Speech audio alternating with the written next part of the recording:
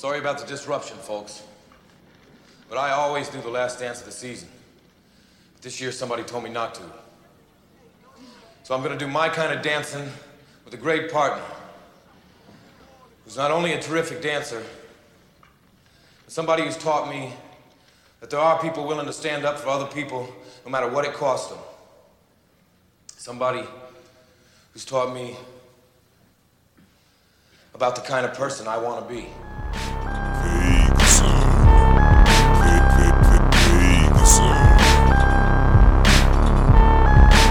Hello everyone, welcome to episode 104 of Vague Zone. I'm one of your hosts, Thomas. And I'm your other host, Daniel. And today we are starting off with a new theme. We rolled a die at the end of our last episode. We were finishing up the round of family-themed movies, and now our theme right now is love. And so because we're doing love, we decided to check out one of the most iconic romance movies in cinema. We watched Dirty Dancing. Yeah. So the Schways. So, Daniel, would you like to read us the IMDb synopsis for Dirty Dancing? Sure. Spending the summer at a Catskills resort with her family, Frances Baby Houseman falls in love with a camp's dance instructor, Johnny Castle. Frances, quote-unquote, Baby Houseman. Yes. Thomas, what did you think of Dirty Dancing? I really enjoyed it.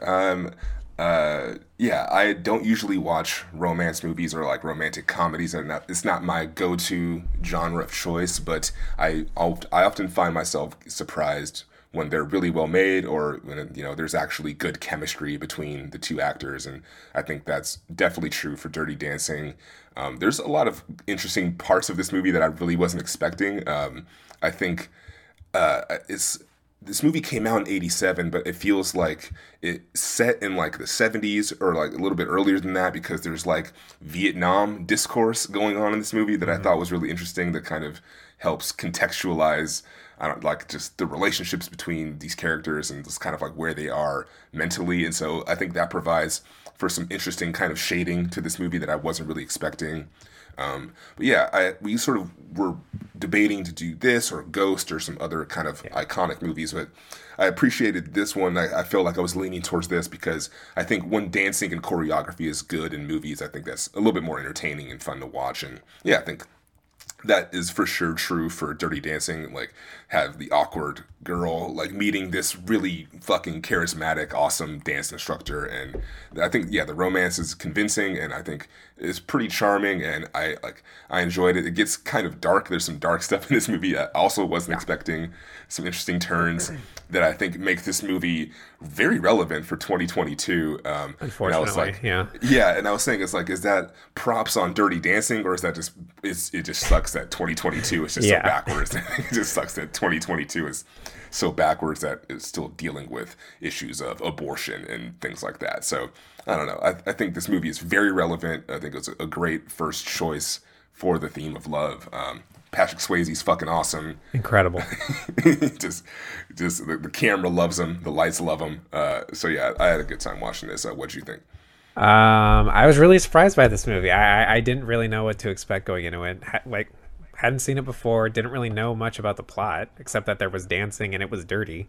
Yes. And I was really surprised that there's an abortion plot line. I was surprised that it's about class. I was surprised the way this movie explores like gender dynamics and sexuality.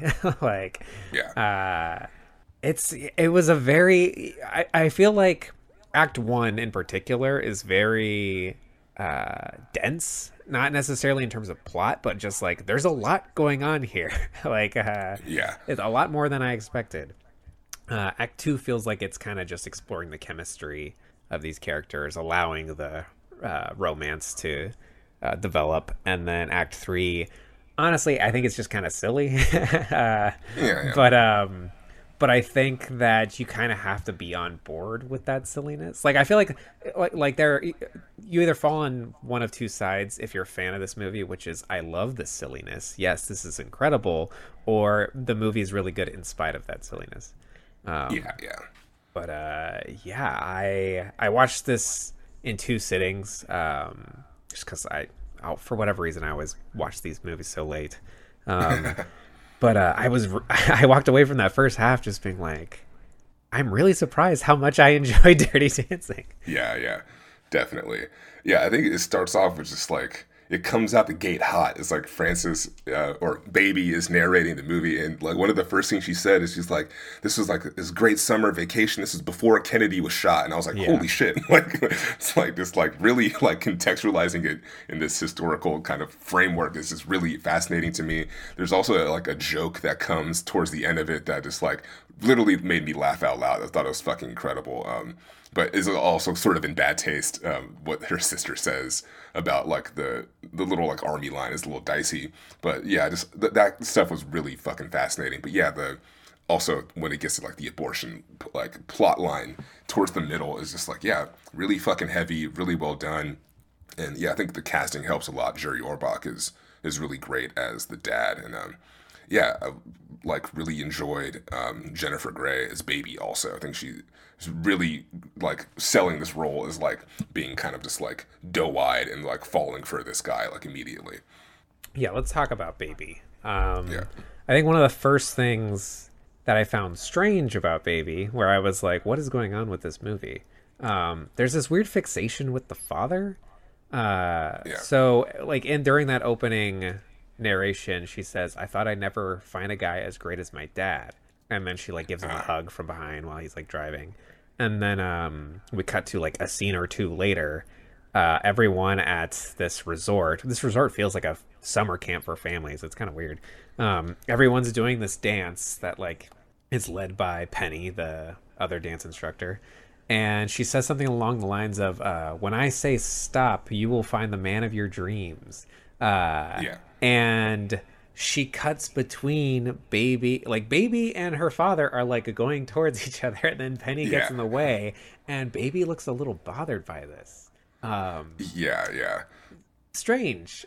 Yes, yeah, kind of strange. Yeah, I was getting this weird kind of vibe where, yeah, it definitely feels very much of a different era, because I was like, what is this kind of world where, yeah, like families go on this group vacation to this like very lofty, like richy kind of resort where a lot of like, they explain later, a lot of older women kind of like stay there and kind of just like habitate this place, and it's like, yeah, they kind of like do the cougar thing, but also bungalow like bunnies is what they're called. Yeah, bungalow bunnies. Yeah, very very great line.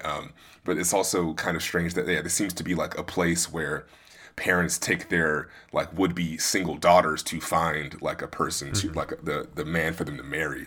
And yeah, it definitely feels like very dated in that way, where it's just like, like I've never heard about anything like this, and so I'm just like, yeah, this is kind of bizarre that it happens, and it's all centered around like going and like doing these dances, and sort of like feels like, yeah, like kind of like high schooly kind of like, it's hard to describe. And it feels like, yes, I was confused by this fixation on the dad. I pointed it out to Emily, and then later on in the movie, there's a scene where the family's having breakfast together. And Emily was like, "Did you notice that Baby is eating the same thing that her dad is for for breakfast?" That's great. And like the sister and the mom are eating the same thing. Good but detail. I guess it really, maybe it just comes down to like the fathers. It seems like the patriarchs of these families are the ones who are all in control of the wealth. Like, because so much of this movie is about like this class divide between like the dancer working class and I guess the medical bourgeois. It's like you got to get in with the fathers. You got to get on the father's good side. Like the movie ends with like him like giving a guy a letter of recommendation and shit like that. So. Yeah, that scene was really interesting. It was really good, like comeuppance for Robbie. Robbie, that sort of this asshole who like is just kind of two-timing. He's sort of showing some interest in the sister, and what's her? I think it's Lisa. Yeah, he's sort of showing interest in her, but then like, and she wants to like lose her virginity to him, and then he like sleeps with someone else, and he's actually the person, correct, that like gets Penny pregnant. Isn't that right? Yeah. So yeah, it's just kind of strange in that regard. He carries an Ayn Rand book in his pocket while he's working. Yeah. What is the name of that book? The Fountainhead?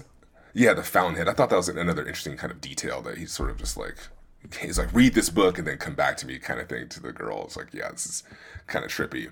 But yeah, the relationships are really interesting. And yeah, Jerry Orbach, his like role is also just like very central because like when Penny doesn't have money for the abortion, Baby goes and requests the $250 from him. Once again, the patriarch controlling the wealth. Yeah. And then when things go wrong with that, like she kind of comes in to save the day a little bit and like sort of treats her medically and like, yeah, it gets to the point where it's like, oh yeah, she can have children again. It's like, that's like a great little like savior moment. But yeah, it's very interesting like how central his character is to this. Yeah. And when I was watching this, I wanted to ask you this, like, first instinct, did you think like this was written by a man or a woman? I guess I didn't really think about it because I did pay attention to the opening credits and noticed that it was written by a woman. I was wondering, I was watching to see if it was going to be directed by a woman. I saw that it was a man, and then I noticed, oh, it's written by a woman. Yeah, I thought that was kind of fascinating because I was like, this feels like, is this like a really ideal way of like a man writing a female character kind of like falling in love for this very charismatic dancer and like kind of being connected to the patriarch or whatever. But yeah, it feels even more like realistic and more like grounded, the fact that it's a woman's kind of screenwriter. Yeah, and I mean, and it's centering the woman's experience. I was reading some of the behind the scenes stuff. I guess this is so the writer we should mention is Eleanor Bergstein, and she wrote this inspired by some events from her own life, like going to, I guess, resort with her family. And she's also a dancer. Gotcha. I believe she's a dancer. She may have written maybe she just wrote a dance movie, but I think she's a dancer. Anyway. Yeah. Oh, also going back to the class thing, the Baby's like major in college, she's studying the economics of underdeveloped countries, which I thought was another specific detail. Well, yeah, and then the parents kind of like they talk about sending food to starving people in Southeast Asia, and they kind of treat it as a joke. And there is this element of the movie where it's sort of highlighting how out of touch these wealthy people are. Like even Baby at first, when she's going to Penny, he finds out that Penny's having an abortion, and she's like, "Oh, it's okay. We'll make it work." And it's like she has no understanding of what this person's life is like. There's a scene between her and Penny where, Penny says that she was kicked out at the age of 16 and became like dancing was all she had, and that's how she made her way. And then Baby's like, "Gosh, I envy you." It's like you completely missed what she was fucking talking about. Yeah, it's like that's like, I mean, she made her own way, but yeah, that's maybe not like the ideal direction to take your life, especially she wanted to get kicked out at 16. Yeah, especially like coming from this character who has like clearly a great safety net with her parents. Yeah, I don't know. What do you think about Patrick Swayze and sort of ridiculous? Him kind of, it's like it's like what a fucking movie star, Like what? God damn! Like what was? Of course, this is a classic. Like what was the reaction to seeing this man on screen, like doing these moves, dry humping children? Yeah. Children were made. I think that's the answer. God damn! So many fucking teenage girls must have been like losing their minds. Yeah, I had a lot of thoughts while watching this movie. Yeah, definitely. When I was watching this, I was thinking, I don't think I've seen many Patrick Swayze movies. Like I'm curious now to watch like Roadhouse or like other sort of like entries into his filmography. But yeah, I thought it was really like interesting that his character name is like such a hyper masculine name. His name is Johnny Castle. It's like very like brawny man, but yeah, like graceful on the dance floor. And yeah, the scene when like Baby kind of like sneaks in, like she discovers like the dancing kind of club that's secluded from like the waltzy ritzy dance floor or whatever in the main part of the park. It's like they're getting grinding. They're people are getting hot and heavy inside of that room. And they're dancing like carrying this watermelon. They're dancing to "Do You Love Me" by the Contours, which is like this doesn't strike me as a very horny song. And you have like people like daggering out there. Yeah, it's getting heavy. That's also when she sort of has that like breakthrough moment like midway through the movie, like a nice little midpoint moment. I was trying to see what song it was too, but it also isn't like a very, it doesn't feel like a romantic song either. It's like a weird like funk kind of soul song, like but it didn't have, it's not like high tempo or anything. Yeah, the songs are like usually like I'm not sure about that one, but a lot of the songs on here are just kind of like celebratory, like having a good time. But then you have people like grinding on each other, and it's like, is this really, was this the vibe back then? Yeah, maybe. Yeah, as long as it's got a good groove, you know. Yeah, I don't know. Yeah, sure. What do you think to this? Yeah, it's like it has a drum beat, and that's all that matters. Yeah. Yeah, I don't know. I appreciate the soundtrack. The song "Time of My Life" has been stuck in my head since watching this. Yeah, I've had the time of my life. That ending is so fucking funny. like imagine doing that. He's like a dance terrorist, just like breaking into this place. Yes, yeah. Everyone, listen to me. This woman changed my life, and now we're gonna dance for you. Like, imagine pulling that off. Yeah, and I know. I think it sells it a little bit more too. Like at that point, like he's just like dressed in all black, and he's got like black leather jacket, like shirt like half buttoned up, and yeah, he's walking around with like these Ray-Bans on, and yeah, like he does, yeah, he does like some like kind of like interesting kind of like bad boy macho things, like when they're on the way to like their first dance recital at the Latin club, and he locks his keys are locked in his car, so he like grabs like a pillar out of the ground and like breaks it into his own car. Yeah, like the first badass thing is just loosening the pillar from the ground. Yeah, just like what the fuck, like just all right, dude, like a wire, sure. like a wire hanger or something. But yeah, it just shatters his window. Yeah, I don't know. I just thought that was kind of interesting. Also, what do you think about Wayne Knight as like this like? I just have a note in here that says Wayne Knight killing it as Stan. That's it. Yeah. it was a surprise to see him in here, like because the movie feels older than, I mean, it is older than Seinfeld, but it like, yeah, I don't know. I only think of him as that, and he looks like the same age as in that in Jurassic Park. Yeah, that's what comes to mind when I see his name show up. It's like, oh yeah, fucking Jurassic Park and like that whole thing. But yeah, him as like this, I wrote down, he's like this like campus crier. He's like, people are like showing up, and he's just like announcing stuff on this microphone, and like always kind of like being like this loud, boisterous character. Yeah, great casting. And he doesn't like, he's not much of a character. Like, I think that's kind of, I want to say that's one of the problems with this movie. Not necessarily Wayne Knight, but like the character Robbie is also very kind of one-dimensional. Yeah. And Robbie's relationship with the family seems kind of weird and like underdeveloped. Like, it feels like things kind of escalate very quickly. Like, why is the dad giving him a letter of recommendation at the end? Yeah, I don't know. Yeah, it seems kind of strange. And yeah, it seems like, yeah, they're trying to compress this sort of the fast track, like just these setups, and just trying to get their kids hitched to someone quote unquote honorable or whatever. I was saying that the dad should have wrote Johnny a letter recommendation to medical school at the end. Yeah, that'd been great. Yeah, that'd been very nice. He has a bright future change of heart. Yeah. Yeah, but yeah, I thought it was interesting that it seems a lot to revolve around just like the need to have a job, and that, like having that be like a huge driving force of these characters is it's like the whole reason why Penny gets the abortion in the first place, because if she's pregnant, she can't work at this place next year, and all the stuff also weighs on like Johnny being a waiter and a dance instructor at this place, and if he loses his job, then it's like that's just like the end. It's like he's gonna work at like a work for his dad's like something industrial. I forget what it was. Well, it's like even Baby becoming a dancer. It's not like that she has this like great passion for dance. Like she gets involved because Penny can't. She has to fill in for Penny. And so that's like what kind of struck me as weird about like the lift at the end as being like this climactic, like, yeah, she fucking did it. It's like her not doing it before, I don't know. It like the movie isn't about dancing. Like, yeah, I mean, yeah, I don't know. I think it's a nice moment. I appreciate. Yeah, it is a nice moment. That. It's a nice little cherry on top, but it's like it did make me wonder, like, what is this a payoff to necessarily? Like, is this like the drama isn't that she couldn't pull off the lift. Like all of the drama is everything surrounding the dancing.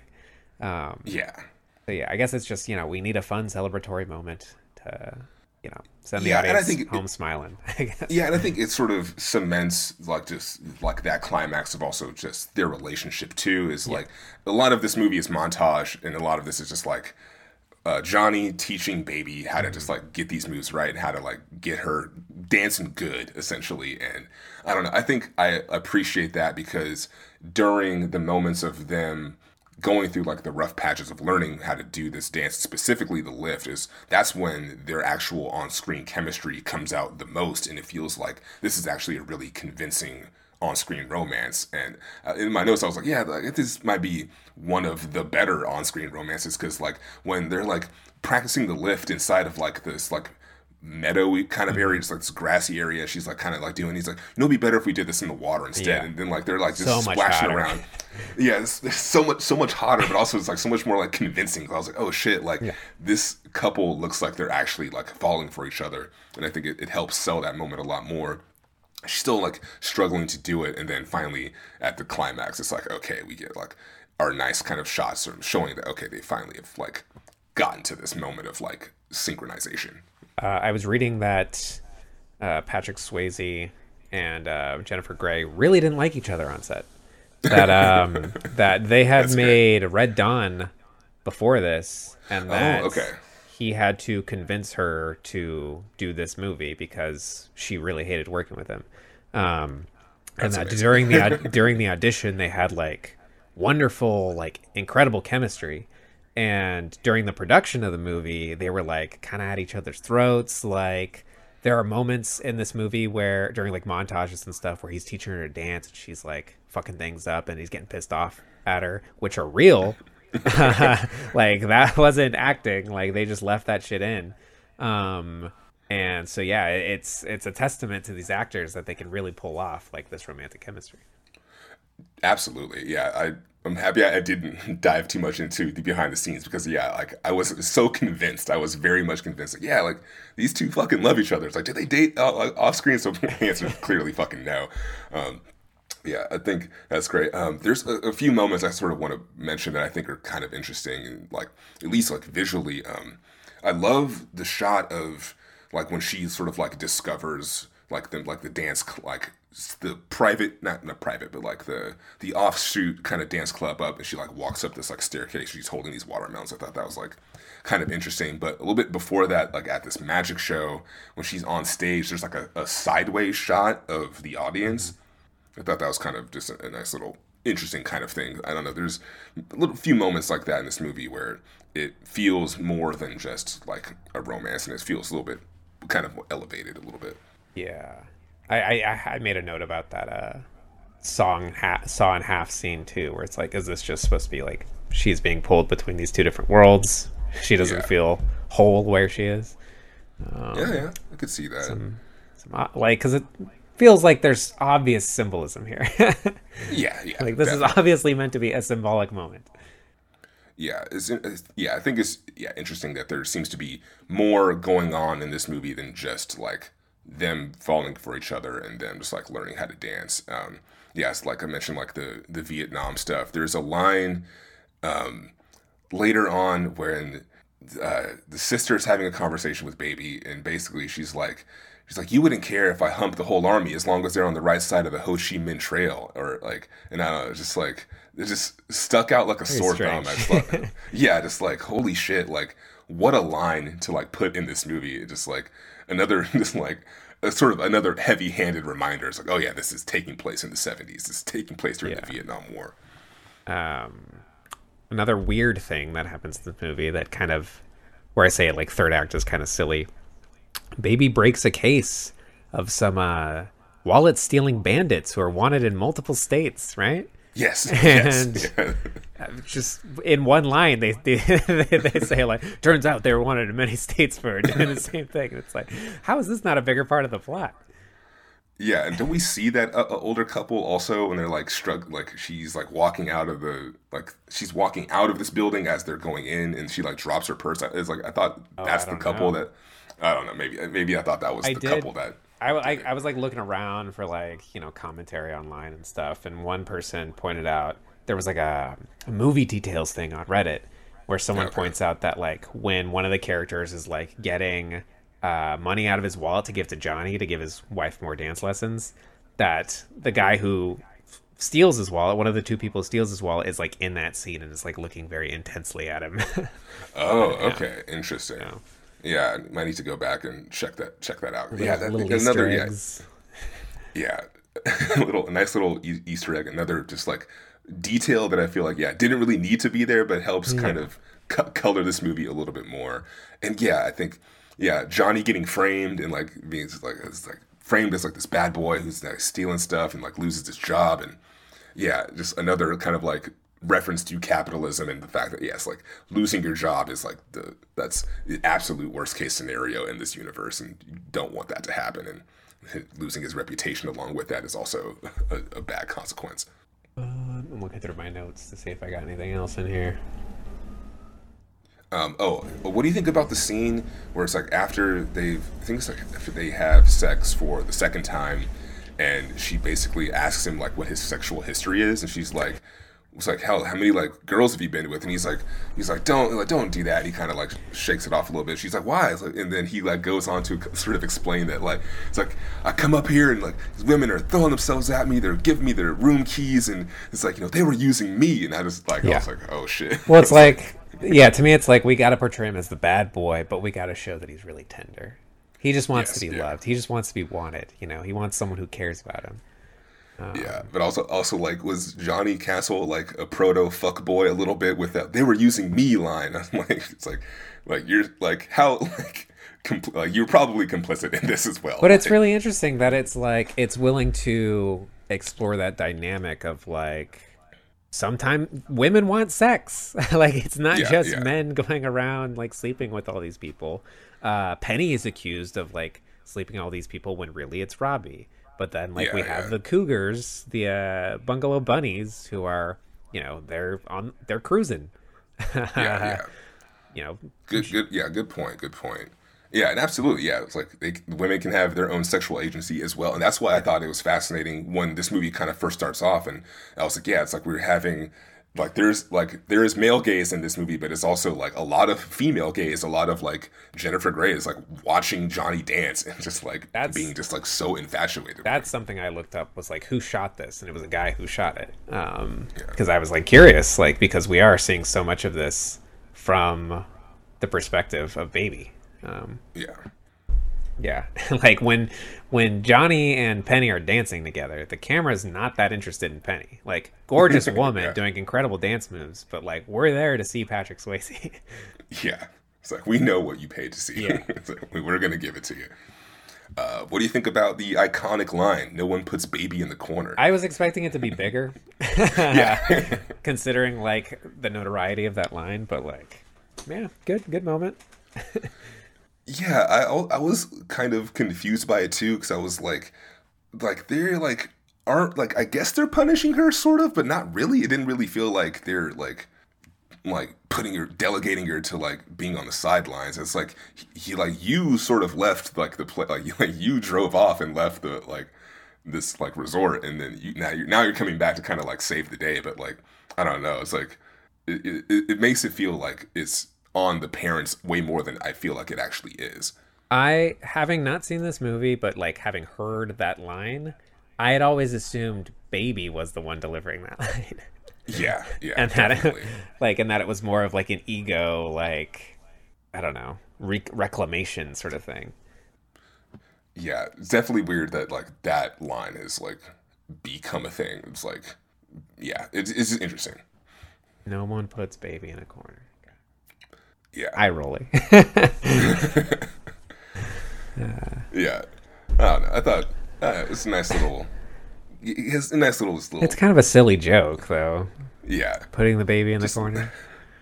Little extra little pepper on this climactic scene. Yeah, I love in that end where like they have their little routine on stage, and then he like hops off stage and just starts dancing with a bunch of people, and like they have this great choreographed thing.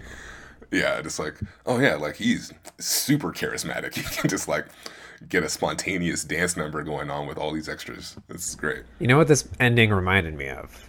Was the ending of Coda.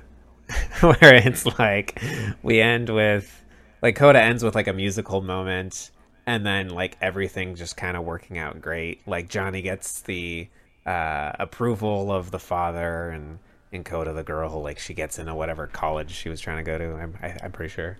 She passes the audition. Yeah, goes to Berklee School of Music, like the best place you could go to. Yeah. So it's, everything worked out great. We gotta tie a bow on it. Johnny doesn't get his job back. That would be nice if they were like, you know what, Johnny, sorry, you look at how lively this place is because of you. We gotta bring it back. Yeah, I think that would have made it a little bit better, but I don't know. He got the love, and if we're talking about the theme of love, that's truly what matters. He's able to find someone who makes him want to be a better person, and he does a little speech about it. Still the bad boy wearing all black, but he's got a heart. And then he's got a heart of gold. We need text to come on screen too that says, and then Robbie died. Like, the guy you didn't like died. Yeah, honestly, yeah, this does feel like a movie that, like, having that moment would have not been out of place, because at least more like narration from it is weird from Baby that, like, we get the opening narration and then never again. Yeah, it would have been nice to sort of bookend that a little bit, but I don't know. We got our Dirty Dancing in, so I think that's all that matters. I guess the studio wanted to bring them back for a sequel, and Patrick Swayze refused. He thought sequels were stupid. So, good for him. Even though he did one. Even though he's in Havana Nights. He is? Oh, that's a prequel. He loves prequels. Oh, Hates okay. sequels. Yeah, I think that is an interesting choice. But also, just to kind of tie it in, I think Diego Luna is in Havana Nights as well. Is Havana Nights a prequel? From Andor. Yeah, it takes place in 58. Yes. So is he playing the same character? That wouldn't make sense, right? It's so much later. Yeah, that seems weird. But yeah, also, if it's 58, that's also, very adjacent to he's just these conflicts. He's just credited as dance instructor, so he's not playing the same role. I think it's just like a nod to the previous movie. Cameo. Yeah, it might just be a cameo. Yeah, that'd be very funny. They did announce a sequel with Jennifer Grey returning as Baby Houseman, but it's been in kind of like some like development limbo a little bit. Yeah, you can't do it without Patrick Swayze. Yeah, I don't know if you were going to make a modern Dirty Dancing, who would you have be like? Channing Tatum, right? Channing Tatum, like, he dances on camera like pretty regularly. Pretty in shape. Maybe, I don't know. Why? Who are you thinking? I asked you. I didn't have an answer in the pocket, but I don't know. I don't know. I could see like put some. I think if he could get the choreography right, I think Barry Keoghan would be an interesting choice. That'd be fucking very weird. Yeah. Huh. I think he could do it. Yeah, who are like the heartthrobs now? Well, it's like Timothy Chalamet, but I think he's we're not doing that. I think he'd be the one. He'd be Baby lifted. He'd be the one being lifted. I don't know. I think we're writing a blockbuster right now. Bring back Wayne Knight. Very important. Yes. Oh yeah. Yeah, Wayne Knight could be the dad. All right. Anything else on? That's a good question. Yeah. Now I'm gonna be thinking about that. Anything else on Dirty Dancing? Yeah. Last thing, I think Wayne Knight has a line in this when he's like talking about like people. No, I forget who says it, but someone's like talking about everyone's gonna like get hooked up, and he's like, all the daughters, even the dogs, and I was like, that's just weird. That's we're gonna be fucking dogs by the end of this. So it's like that's not a nice thing to say. That's kind of in bad taste. But yeah, again, circling back, all of the fucking Vietnam stuff is just fucking incredible, and I really appreciated that being a part of this movie. And yeah, the dancing was good. It was dirty. I quite enjoyed it. Pretty dirty, this movie. Yeah. Yeah. Way more interesting than I expected it to be. Yeah, definitely. What have you been watching lately? Well, this week getting back into the horror movie vibe, so I went to the theater and saw Smile. Oh yeah. Yeah. I have not seen it. I'm curious about it. Tell me, give it to me. It's okay. Not like mind blowing. Not like I think it's like a good like middle of the road kind of like almost like B level kind of horror movie. Not like super original or like groundbreaking with what it's doing. Some people online have been comparing it to It Follows, which I think it does have some Yeah. similarities to.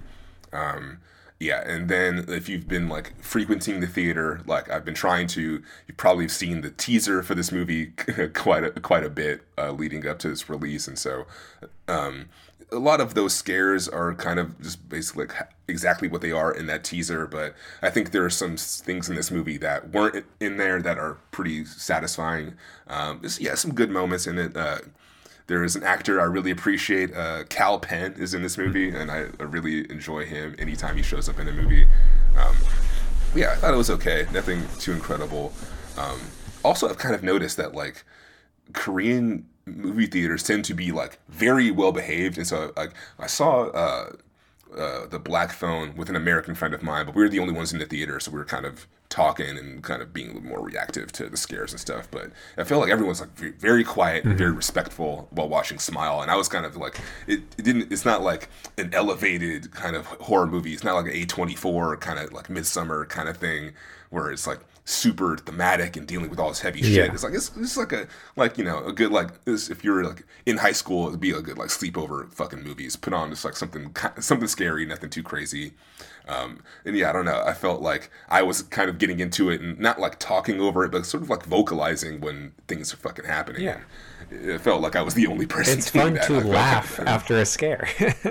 yeah. Relieve some of that tension. Yeah, especially when horrific, terrible things are happening. People are fucking doing fucked up shit. Like it helps to kind of throw some laughs in there to help diffuse it a little bit. But I don't know. I thought that was interesting to see that in theaters. Watched Hellraiser, the new Hellraiser, last night. I also watched Hellraiser. Excuse me. What did you think of that? I thought it was fine.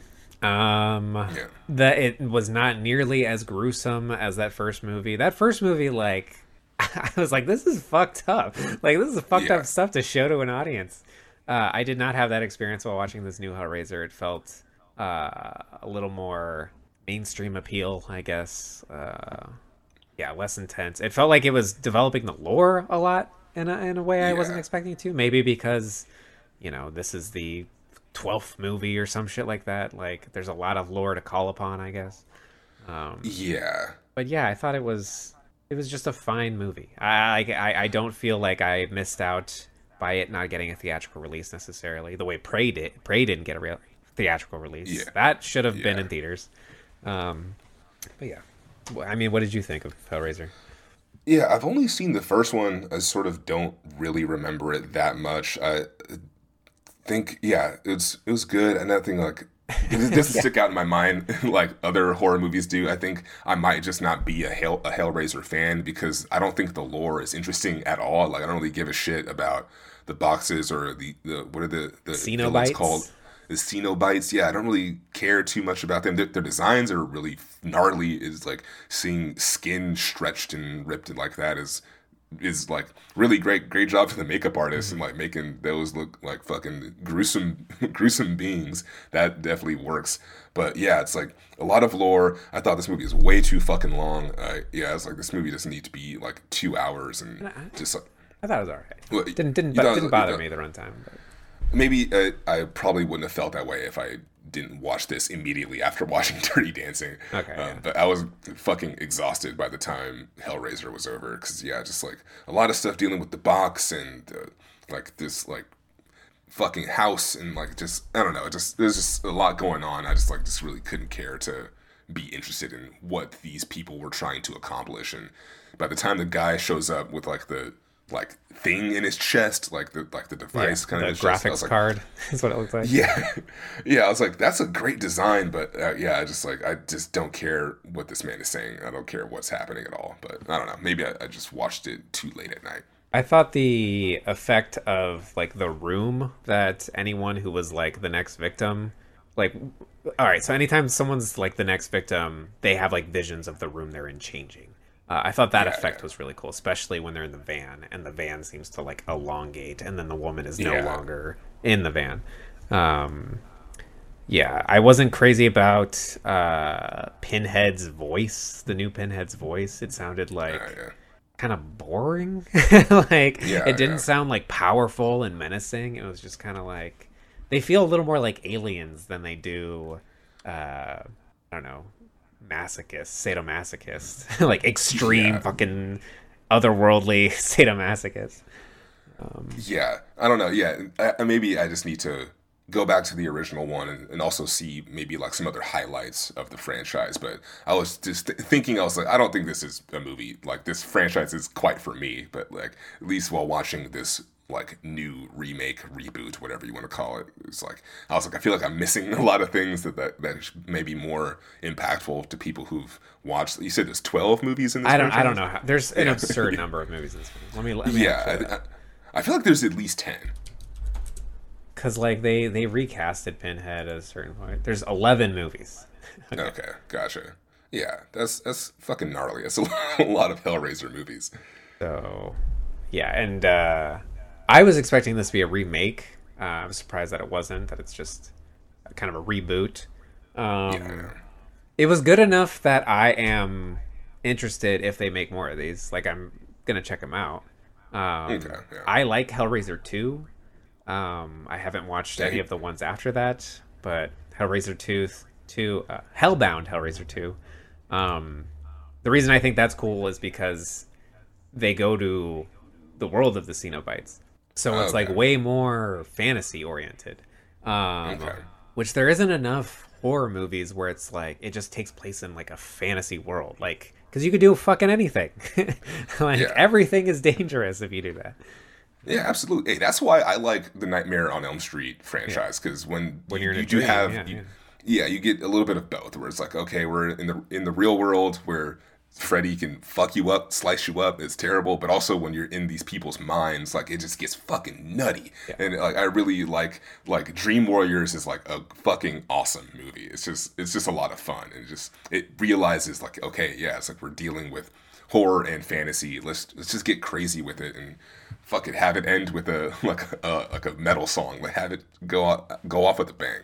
Yeah, I want something where it's like I want something as like with lore as deep as like what Star Wars has, but it's a horror world. Like you could point to like anything and be like, "What the fuck is that? Like where does that Yeah. come from?" I think that's why like I love like Dark Souls and shit like that. It's because it feels a little more and like Bloodborne. It's like more like horror fantasy Yeah. sort of stuff. Definitely. Yeah, that's about it. I just want to also mention there's this Megan trailer is kind of hitting the internet and looks like a good time. Yeah, I'm into it. I'm not sure how I feel about the like dancing portion of that trailer. She's in there slaying. She's throwing down moves. Like halfway through the trailer, I was like, I kind of wish this wasn't a horror movie, and it's just this girl like hanging out with a creepy doll friend. That'd be interesting. What have you been watching? Other than Hellraiser, I've been rewatching a lot of stuff. I watched Edward Scissorhands, and Yeah, okay, cool. it's so fucking good, and it's kind of a bummer that movie because it's like Tim Burton afterward, like he mostly did adaptations of things, and it's like Yeah. I think what was his last original movie? Was it Frankenweenie, which is a remake of a short film he made? Corpse Bride, maybe? Yeah, maybe Corpse Bride, and that's so fucking long. That was like 15 years ago or something. Yeah.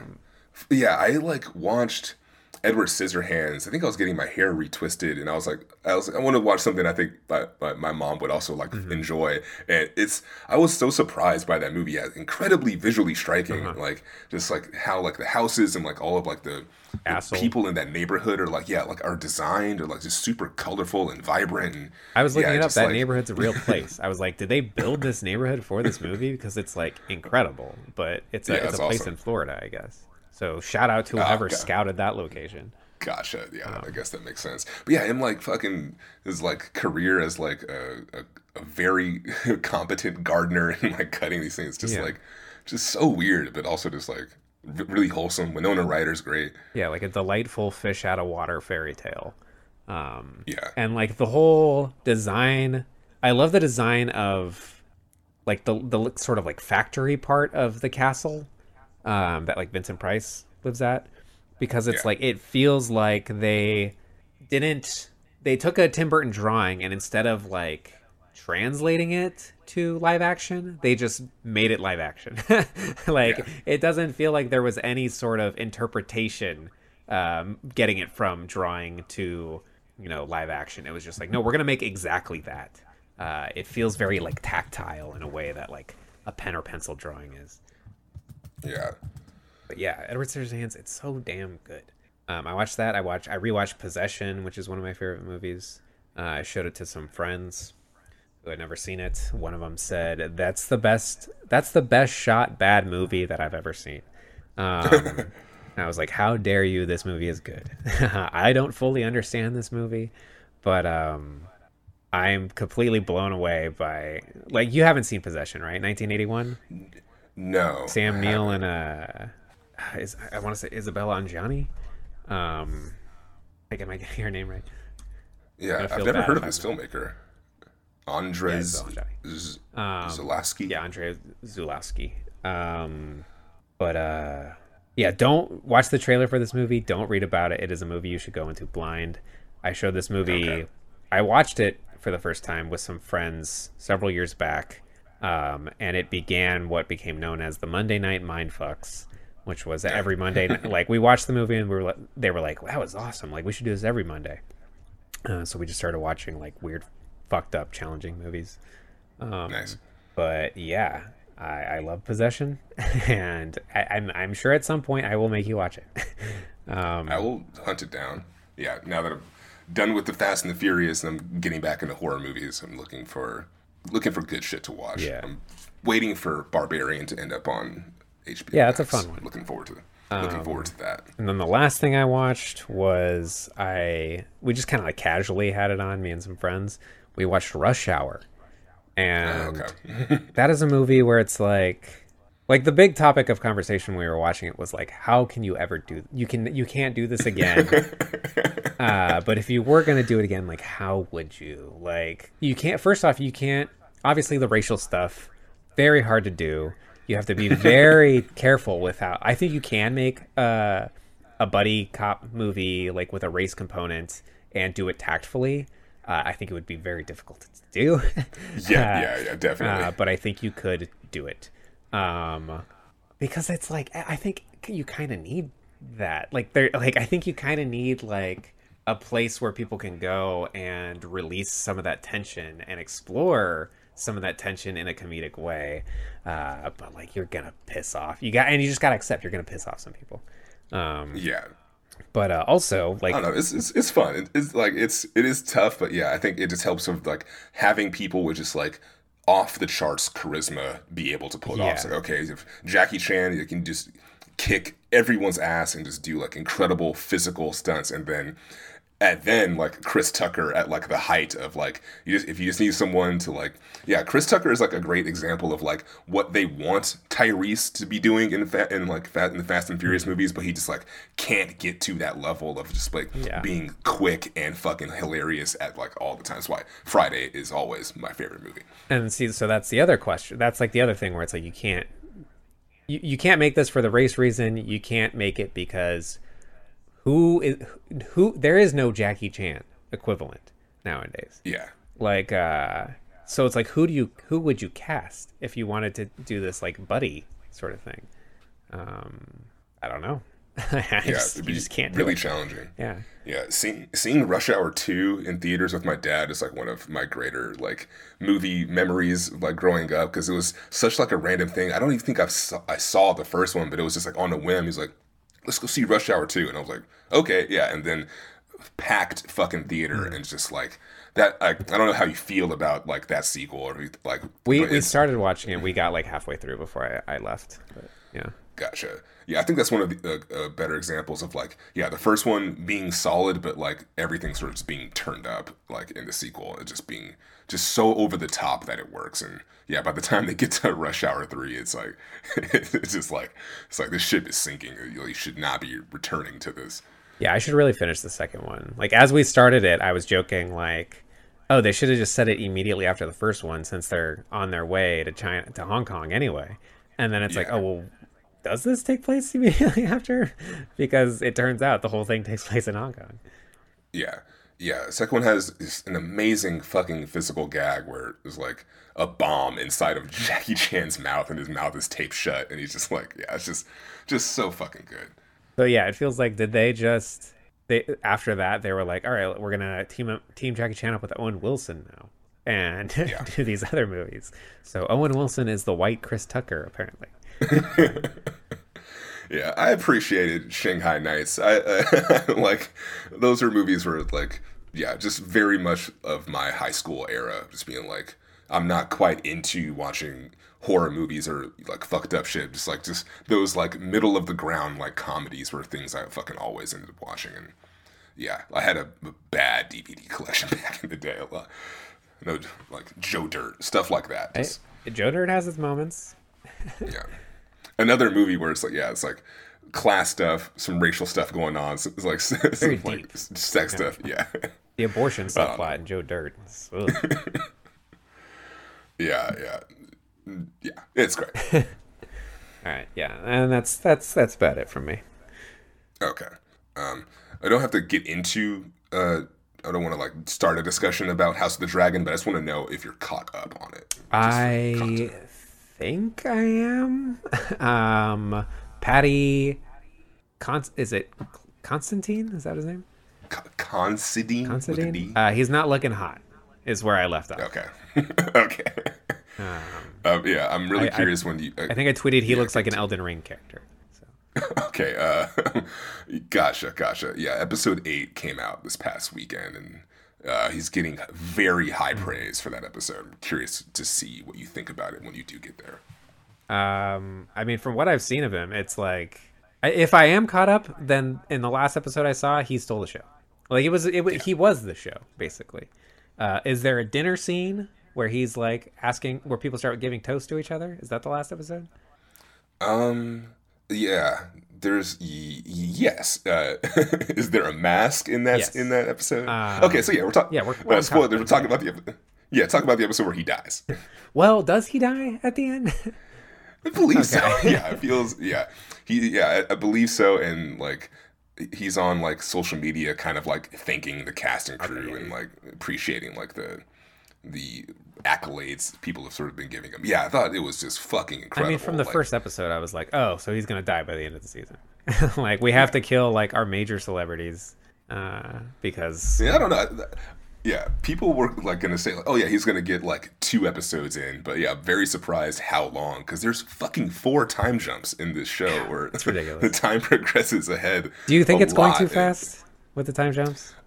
A little bit. I like I say, I think the reason why this show works for me is like it's focused on this main drama of like the Targaryens and like their sort of adjacent families. It's not worried about like a ton of conflicts. It's not bouncing around the map too much. Like it's more just focused on who's gonna get this throne and the succession of like this family. But yeah, I think it is getting a little bit more confusing now that like the 2 main women characters are having like multiple children, and there's like a lot of like Aegons and Egons and Edons and Tedons and shit. Like, I don't really know who's who all the time, but I think the pace is kind of going well. Yeah, as long as it's just focused on Rhaenyra and Alicent, I think it's fine. I think we're racing to a place where we have 2 families of characters this way, like the original show of Game of Thrones. Like, we have a broad cast where we can pick out our favorites and explore all these different dynamics and stuff like that. Yeah.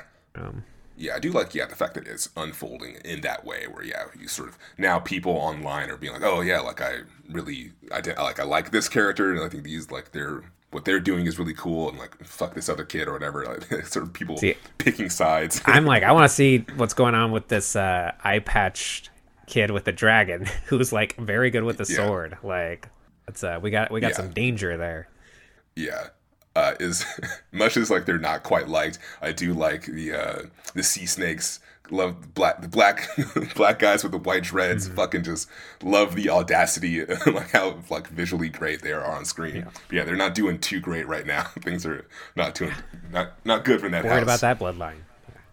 Yeah, I'm a little concerned, but I'm happy they're there. I enjoy their presence on screen. It's a good time.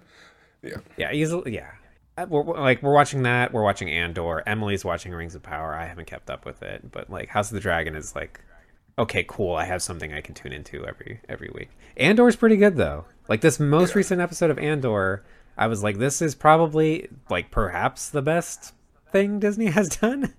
Okay, interesting. For Star Wars, and it's so tonally different. So it's like hard to get behind it because it's like this show is supposed to be for 12-year-olds. Like that's what Star Wars is supposed to be, but it's like so dialogue heavy. I imagine these kids got to be falling asleep. Gotcha. I don't know. I'm curious to check that out. I'm trying to avoid getting spoiled on that because I do want to get around to watching it at Cassian some point. Andor dies. There you go. Yeah, it's bad. I've gotten plenty of fucking House of the Dragon spoilers because, it's based on a book, and a lot of the fans talk very freely about things that happen, and also it's a prequel, so there's just knowledge out there and that terrible things happen. I think that's why the reaction is going to be more positive, because I spoiled the end of Game of Thrones for myself because I was like, I don't care. Like I stopped caring like a whole season ago. And so when those final episodes rolled around, I was like, yeah, okay, sure. Like I knew what was going to happen. That's how they did it. All right. Okay, fine. Meanwhile, everyone else was like, I can't believe this is happening. Like, when you know where things are impactful. when you know where things are going, you're just watching to see how the pieces get put together, and that becomes the interesting part. I definitely agree with that, but also like being in this social media era is so fucking shitty because like people just like to watch it and then post immediately these, like images as fast as possible, and it's like you've watched all of Breaking Bad, correct? Yes. Okay, so Breaking Bad spoilers if you haven't seen it to this point. But the first like thing I saw of that was like, it's kind of a show. Well, fucking Walter White is great. He's cool. The first image of like the actual show I saw was Gus Fring's face. Like, I saw that before it happened too. Yeah, and I was just like, interesting. That's I think I should the same show that I'm watching. All right. I was like, I think I should watch this show where people's faces are getting blown off. Yeah. I feel like that's a good note to end it on. Cool. Oh, whose choice is it? I have no idea. I have a list of things for love I think would be good. Yeah. I don't have a list. So if you would like to choose, or you don't have to do it now, we could wait until the next episode if you want some time. Yeah, I have 5 movies I'm debating to choose from. Would you like to know? I want you to just surprise me. Just all right. Let me know what we're watching. I'll leave it in the pocket. Okay. Leave it on the cliffhanger. Yeah. Sounds good. All right. Cool. All right. Well, this has been episode 104 of Vague Zone. If you would like to contact us, you can email us, vaguezonepod@gmail.com. You can tweet at us at Vague Zone on the Twitter, on the Bird app. Let us know what you're watching. Yes, this has been episode 104. Thank you for listening. As always, I'm Thomas. And I'm Daniel. We'll catch you next time. Now I had the time of my life. No, I never felt like this before. Yes, I swear it's a truth, and I owe it all to you. 'Cause I